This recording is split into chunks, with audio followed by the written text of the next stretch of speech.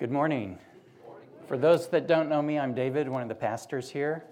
Our text this morning is John chapter 8, verses 12 to 20. We continue our study of the Gospel of John, and it is my joy to open God's Word with you this morning. If you're able, please stand to honor the reading of God's Word. John chapter 8, verses 12 to 20. Again, Jesus spoke to them, saying, I am the light of the world. Whoever follows me will not walk in darkness, but will have the light of life. So the Pharisees said to him, You are bearing witness about yourself. Your testimony is not true. Jesus answered, Even if I do bear witness about myself, my testimony is true, for I know where I came from and where I am going. But you do not know where I come from or where I am going. You judge according to the flesh. I judge no one. Yet even if I do judge, my judgment is true, for it is not I alone who judge, but I and the Father who sent me. In your law it is written that the testimony of two people is true. I am the one who bears witness about myself, and the Father who sent me bears witness about me. They said to him, therefore, where is your Father? Jesus answered, You know neither me nor my Father. If you knew me, you would know my Father also. These words he spoke in the treasury as he taught in the temple, but no one arrested him because his hour had not yet come. This is the word of the Lord.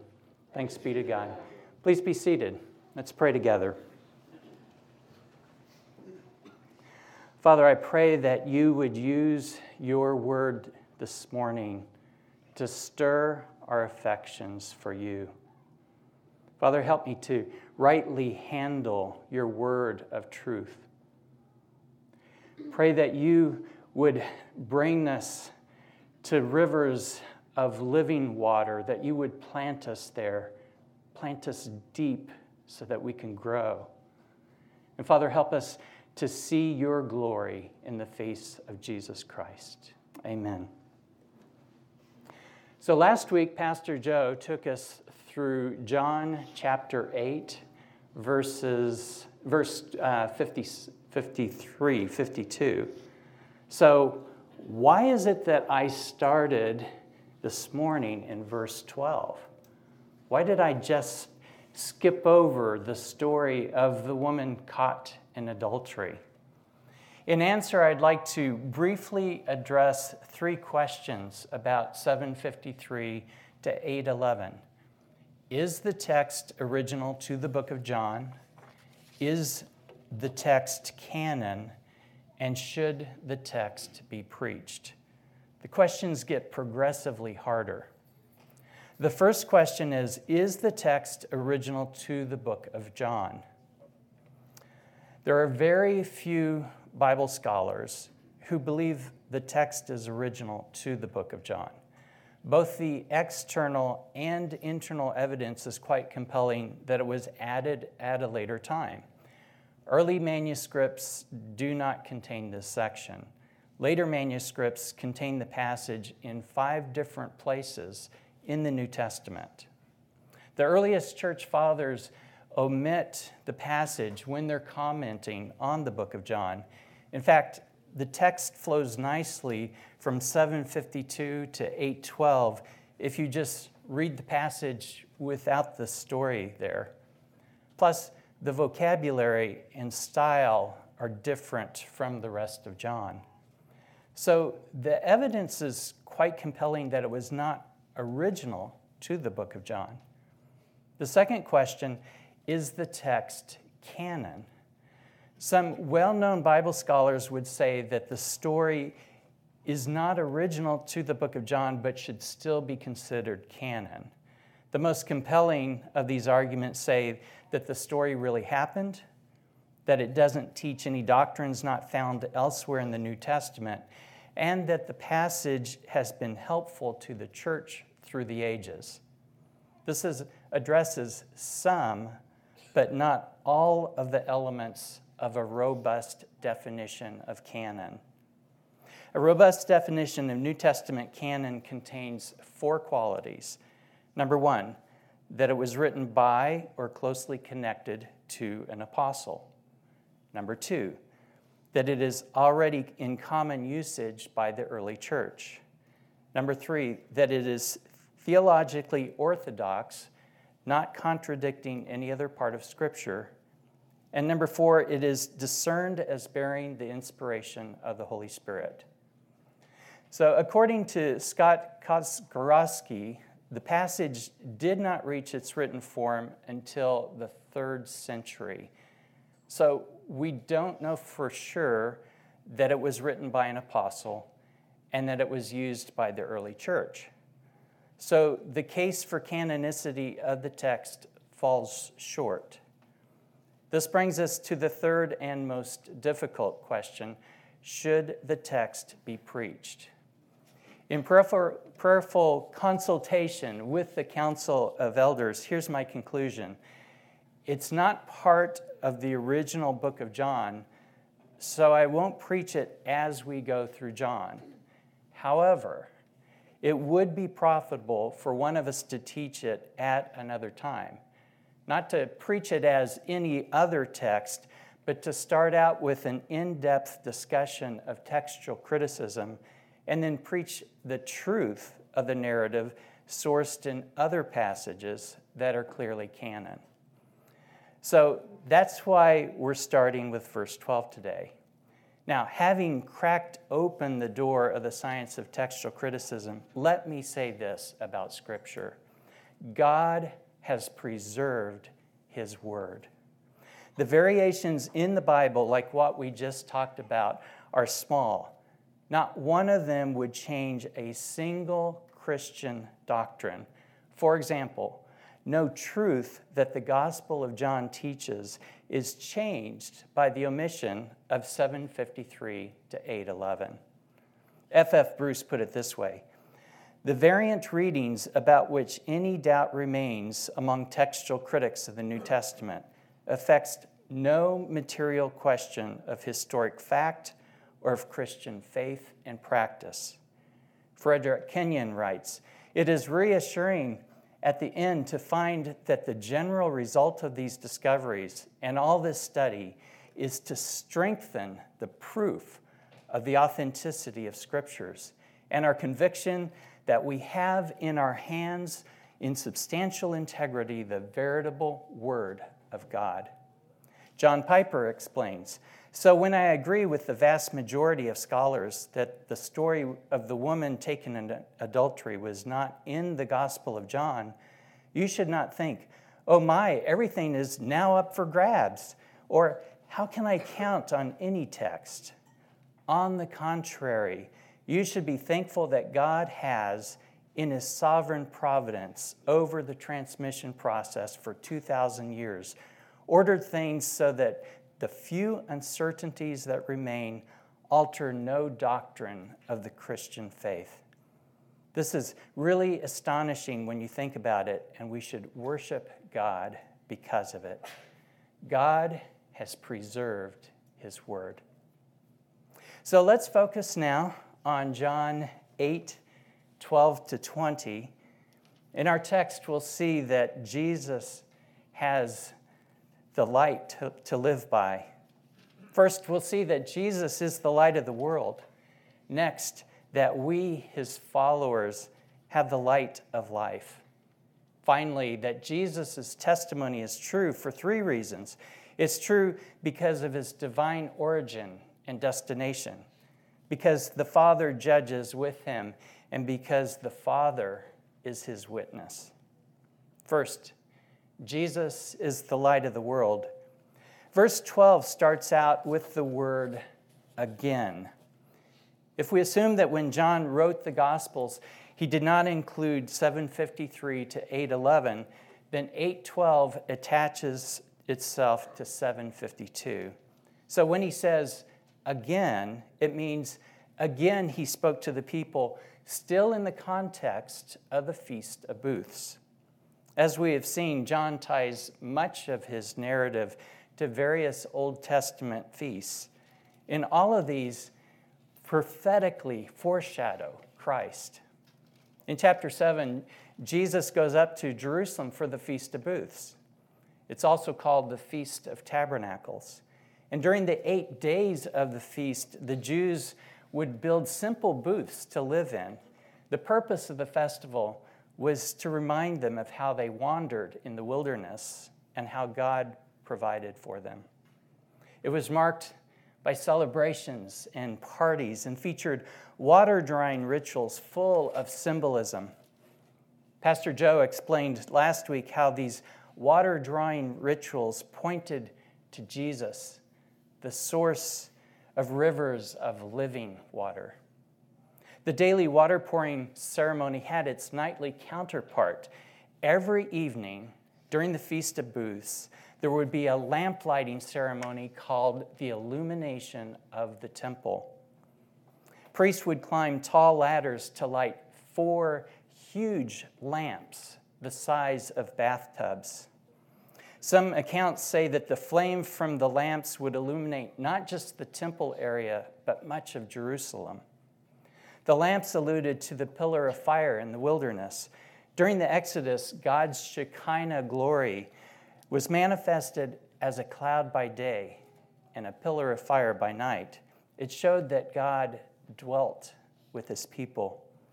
In our study of chapter 7, we talked about how the Feast of Tabernacles points us to Emmanuel, God with us.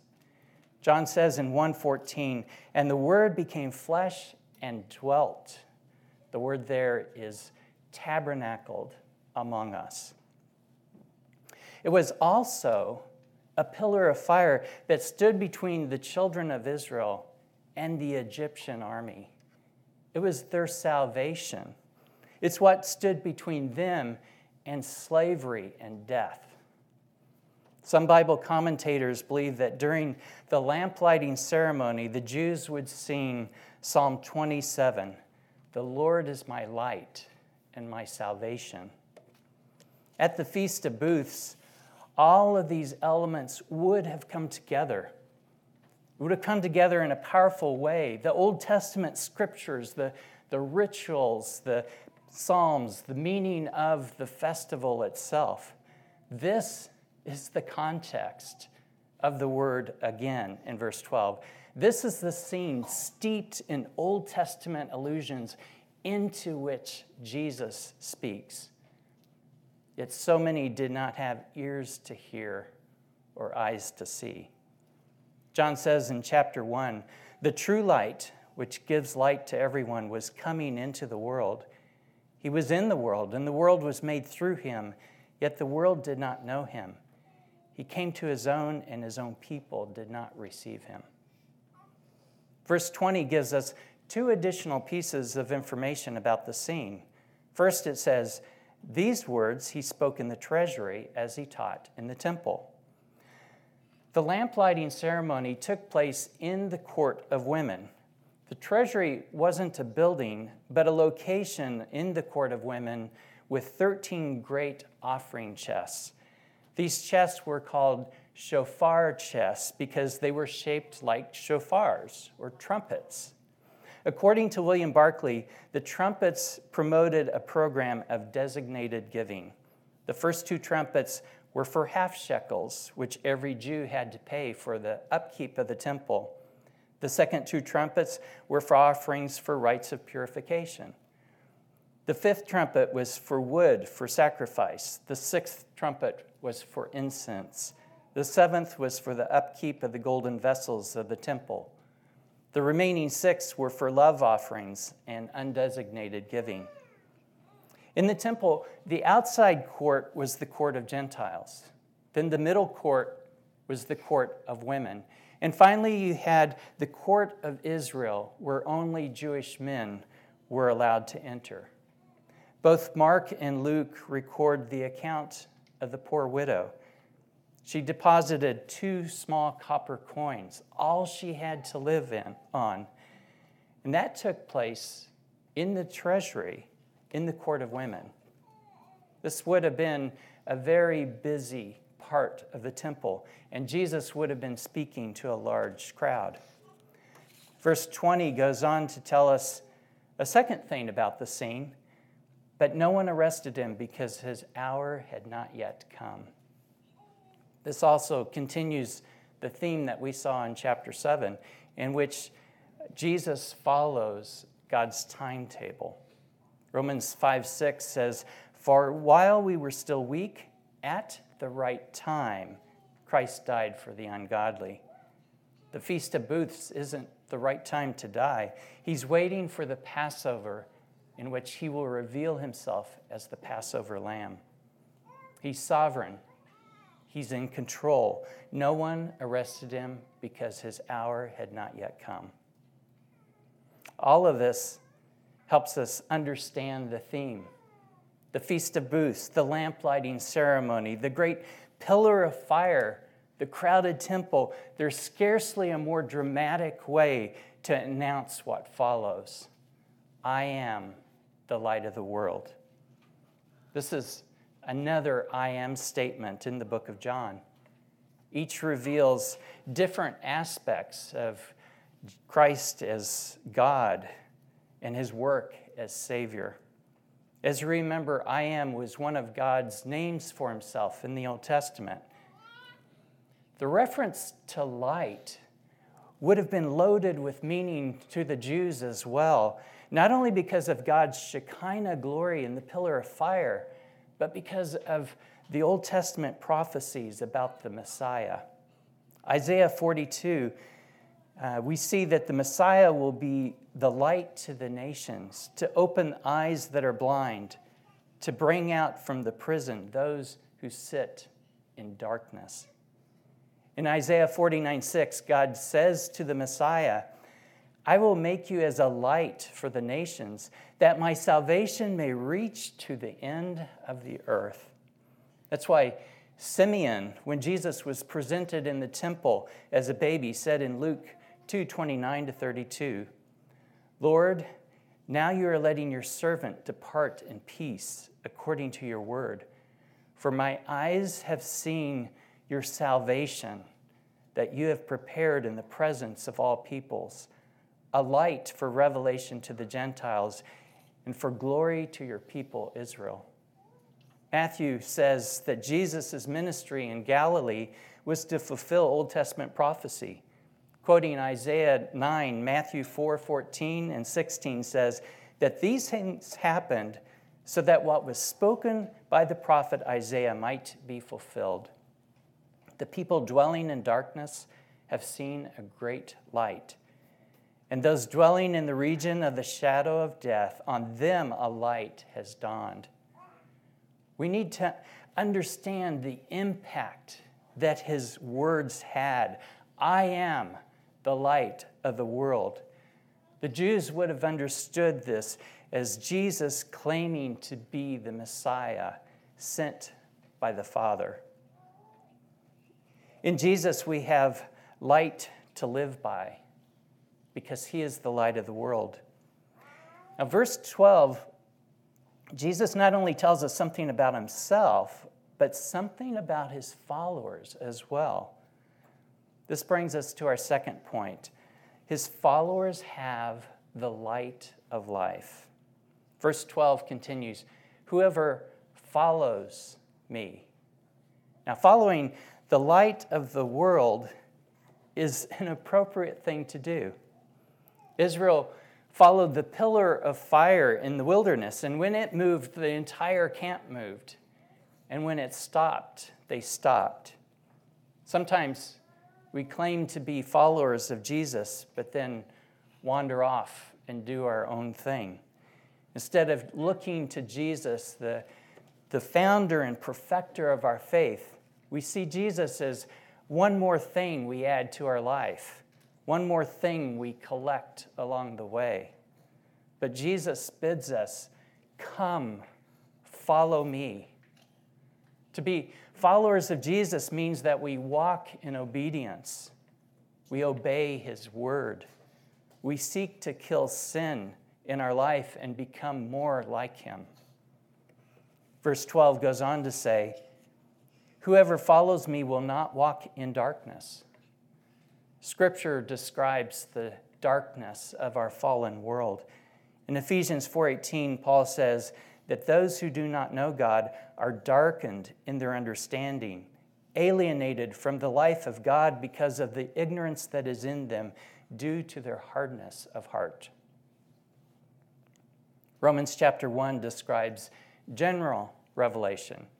Unlike special revelation through Scripture, general revelation is revealed to all mankind through creation. As a result of general revelation, we are without excuse. Romans 1:21 continues, "For although they, mankind, knew God through general revelation, they did not honor him as God or give thanks to him, but they became futile in their thinking, and their foolish hearts were darkened." 2 Corinthians 4:4 says, "In their case, the God of this world has blinded the minds of the unbelievers to keep them from seeing the light of the gospel of the glory of Christ, who is the image of God." But into this sin-darkened world comes Jesus Christ, the light of the world. He doesn't leave us in darkness.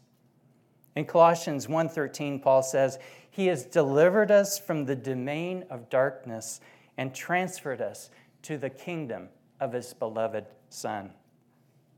2 Corinthians 4:6, "For God who said, 'Let light shine out of darkness,' has shone in our hearts to give the light of the knowledge of the glory of God in the face of Jesus Christ."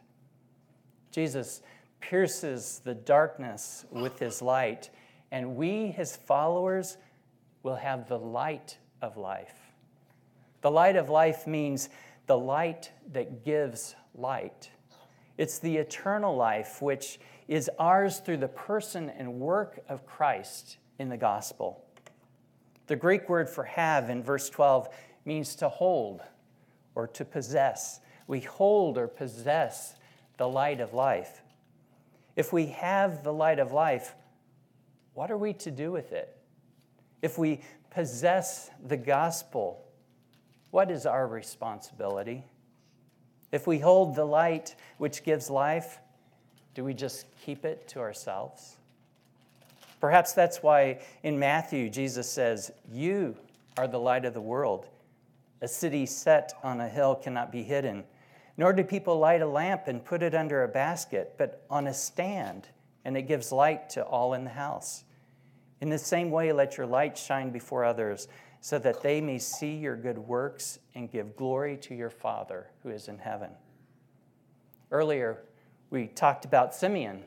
When Jesus was presented in the temple as a baby, Simeon took Jesus in his arms, and he said, "Now I can die in peace, now that I have seen the Messiah."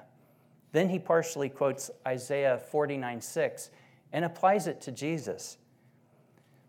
There's another place in the New Testament that this prophecy from Isaiah is quoted. In Acts 13, Paul and Barnabas are in Antioch. The Jews are filled with jealousy because so many Gentiles are believing in the gospel. Acts 13:44-46 says, "The next Sabbath, almost the whole city gathered to hear the word of the Lord. But when the Jews saw the crowds, they were filled with jealousy and began to contradict what was spoken by Paul, reviling him. And Paul and Barnabas spoke out boldly, saying, 'It was necessary that the word of God be spoken first to you. Since you thrust it aside and judge yourselves unworthy of eternal life, behold, we are turning to the Gentiles.' Then something truly remarkable happens. They cite Isaiah 49:6, the prophecy about the Messiah. 'For so the Lord has commanded us, saying, I have made you a light for the Gentiles, that you may bring salvation to the ends of the earth.' And when the Gentiles heard this, they began rejoicing and glorifying the word of the Lord, and as many as were appointed to eternal life believed." So, wait a minute, there's a problem here. In Isaiah 49:6, God commands the Messiah to be the light to the nations. The Messiah is to be the light to the Gentiles. that my salvation may reach to the end of the earth. But in Acts, Paul and Barnabas apply that command to us, to the followers of Jesus. They say, "For the Lord has commanded us," saying, and then they quote Isaiah 49:6. Jesus says, "I am the light of the world." And the Old Testament is filled with rich traditions and ceremonies that point to that. But he also tells his disciples, "You are the light of the world." So what's happening? Jesus says, "All authority has been given to me." And then he tells us to make disciples. Jesus invites us to join him on mission. He calls us to enter with him into the mission of making disciples, that his salvation may reach to the end of the earth. We have been invited to be part of something greater than ourselves, to be part of the greatest mission in the history of mankind. We have been commissioned by none other than the Son of God, the creator of the universe. Sometimes we treat this gift as if it was a burden. We act as if this privilege was a chore. May we repent of our reluctance to be part of this great eternal work. May we joyfully make disciples. In Jesus, we have light to live by because he is the light of the world. His followers have the light of life. Third, Jesus' testimony is true. There are three reasons for the credibility of Jesus' testimony. It's true because of his divine origin and destination. It's true because his Father judges with him. And it's true because the Father is his witness. Verses 13 and 14. So the Pharisees said to him, "You are bearing witness about yourself. Your testimony is not true." Jesus answered, "Even if I do bear witness about myself, my testimony is true, for I know where I came from and where I am going, but you do not know where I come from or where I am going." If you're getting the feeling of déjà vu all over again, it's because Jesus had a similar conversation back in chapters 5 and in chapter 7. You'll remember that in chapter 5, the Jews go from interest in Jesus with reservation to rejection of Jesus without reservation. They began a persecution of Jesus that continues all the way to the cross. John 5:18 tells us why. This is why the Jews were seeking all the more to kill him, because not only was he breaking the Sabbath, but he was even calling God his own Father, making himself equal with God. In chapter 5, Jesus backs up his claim with a list of witnesses. John the Baptist bore witness of him. The Old Testament scriptures bore witness. His miracles bore witness of him. In 5:37, he says, "And the Father who sent me has himself borne witness about me." There were also similar conversations in chapter 7. The people of Jerusalem were debating whether he was the Messiah. Well, maybe he is, but maybe he's not, because we know where he's from. So Jesus explains in John 7:29, "I know him, the Father, for I come from him, and he sent me." In chapter 8, Jesus is once again providing light on his divine nature, if only they could see it. Unfortunately, the Pharisees aren't interested in truth. They're trying to pin something on him that the Romans would care about so they can put him to death. The Pharisees accused Jesus of lying. "You're bearing witness about yourself. Your testimony is not true." Well, obviously, something can be true whether it's substantiated by witnesses or not. Jesus replies with three reasons why his testimony is true. Each relate to his deity, the very reason that the Pharisees were trying to kill him. The first support for the credibility of Jesus' testimony is because of his divine origin and destination. Jesus said, "I know where I come from and where I am going." The Pharisees thought they knew where he was from. He was Jesus of Nazareth. He was a Galilean. But Micah 5:2 said the Messiah would come from Bethlehem. So he couldn't possibly be the Christ. Not only were the Pharisees wrong about where he was born, but they didn't understand his heavenly origin. Jesus was qualified to testify about himself because he was from heaven. The Pharisees were not qualified to testify about him. They didn't even understand where he was from. In the prologue, John tells us, "He was in the beginning with God. All things were made through him. When without him was not anything made that was made. In him was life, and the life was the light of men." The Pharisees also didn't understand his destination. Once accomplishing the purpose for which he came, he would return to heaven. Hebrews 10:12 tells us, "But when Christ had offered for all time a single sacrifice for sins, he sat down at the right hand of God." The testimony of Jesus is true because he came from heaven. The testimony of Jesus is true because he returns to heaven, having accomplished all the Father gave him to do. There's an application here for us. Jesus gave up heaven to give us heaven.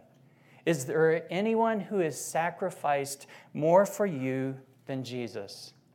Is there anyone who has done more to earn your trust than Jesus? So why don't you trust him?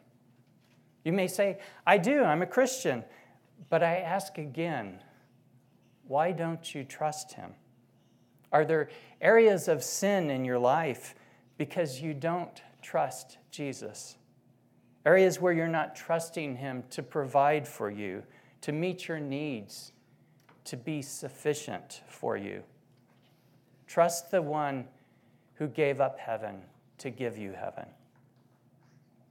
The second support for the credibility of Jesus' testimony is because his Father judges with him. Verses 15 and 16, "You judge according to the flesh. I judge no one. Yet even if I do judge, my judgment is true, for it is not I alone who judge, but the Father who sent me." The Pharisees are judging according to the flesh. They're judging according to fallen, human, worldly standards. There's no discernment of the Holy Spirit in their judgment. I judge no one. What does Jesus mean when he says that he doesn't judge? I mean, after all, one day he will judge the world. D.A. Carson says, Jesus means he does not judge anyone at all the way his opponents do, meaning he does not appeal to the superficial, fleshly criteria and accordingly mark people up or down. If that is what his opponents mean by judging, Jesus does not do any of it. Another possibility is that he means he doesn't judge anyone yet. During his earthly ministry, Jesus doesn't come as the judge of the world, but as its Savior. John 12:47, "For I did not come to judge the world, but to save the world." In verse 16, Jesus goes on to explain that it's not if he doesn't judge in any sense, he judges with true judgment.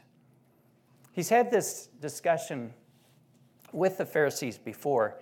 In chapter 5, we're told the Son has been given unique authority to judge because of who he is. And one day he will judge the living and the dead.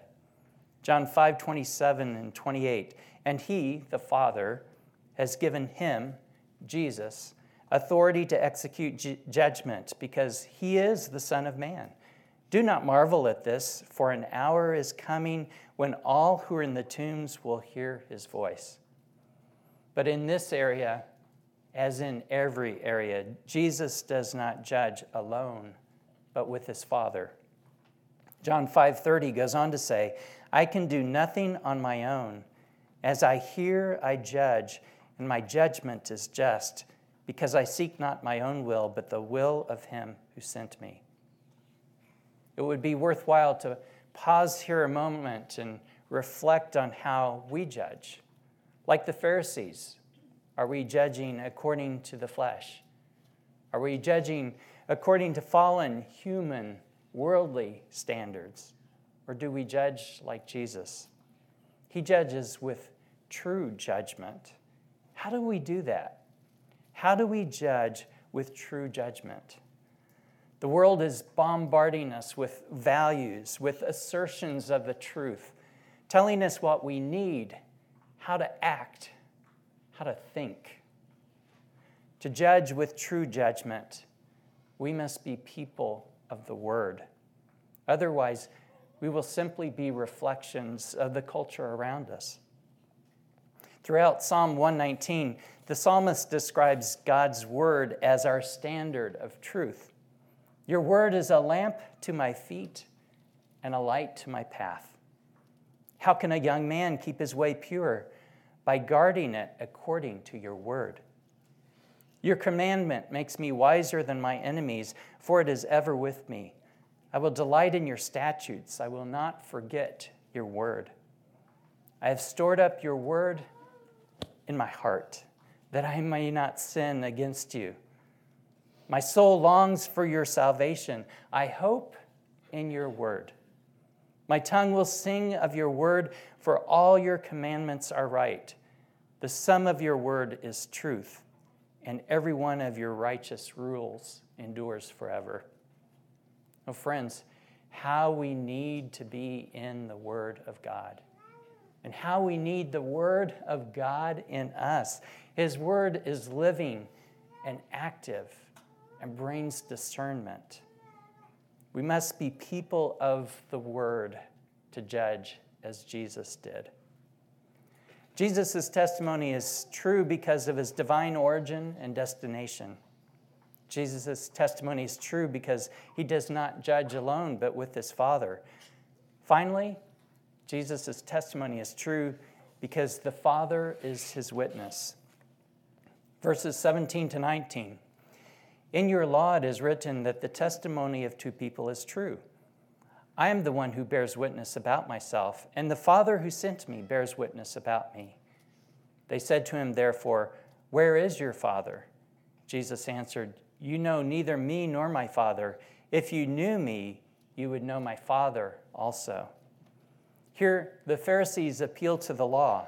Deuteronomy 17:6 says, on the evidence of two witnesses or of three witnesses, the one who is to die shall be put to death.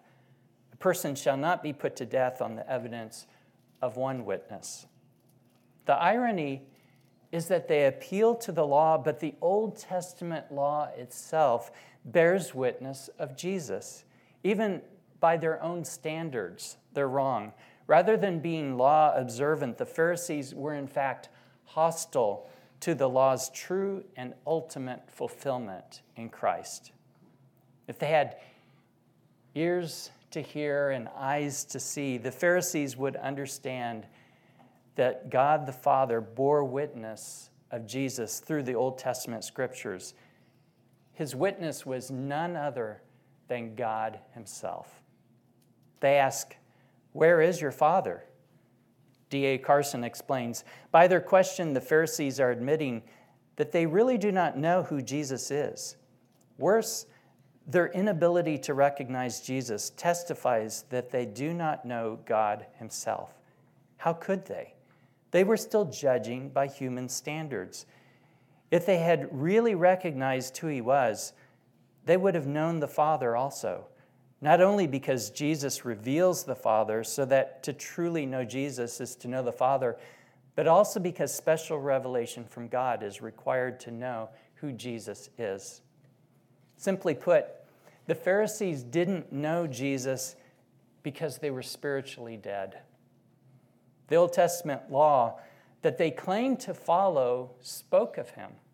The festivals illustrated different aspects of his person and work. The rituals of the Festival of Booths pointed to him. The Old Testament prophets talked about him. John the Baptist bore witness to him. His miracles shouted to them of his authenticity, but they didn't recognize Jesus, nor did they know God the Father.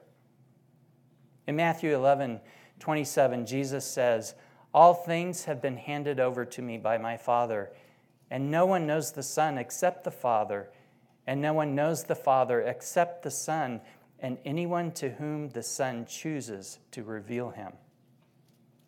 The Word of God floors those who have ears to hear. As we consider our salvation, we fall at his feet, humbled by his grace, his unmerited favor. The more we understand the holiness of God, the more we understand the depth of our sin, and the more we understand the enormity of our salvation, and it bows us to the ground. So as we close today, we see that Jesus is the light to live by because he is the light of the world. Not only that, but we, his followers, have the light of life. Jesus speaks truth because of his divine origin and destination. Jesus judges only as he hears the Father judge, and so his judgment is true. And finally, God himself is a witness of the veracity of his claim, "I am the light of the world."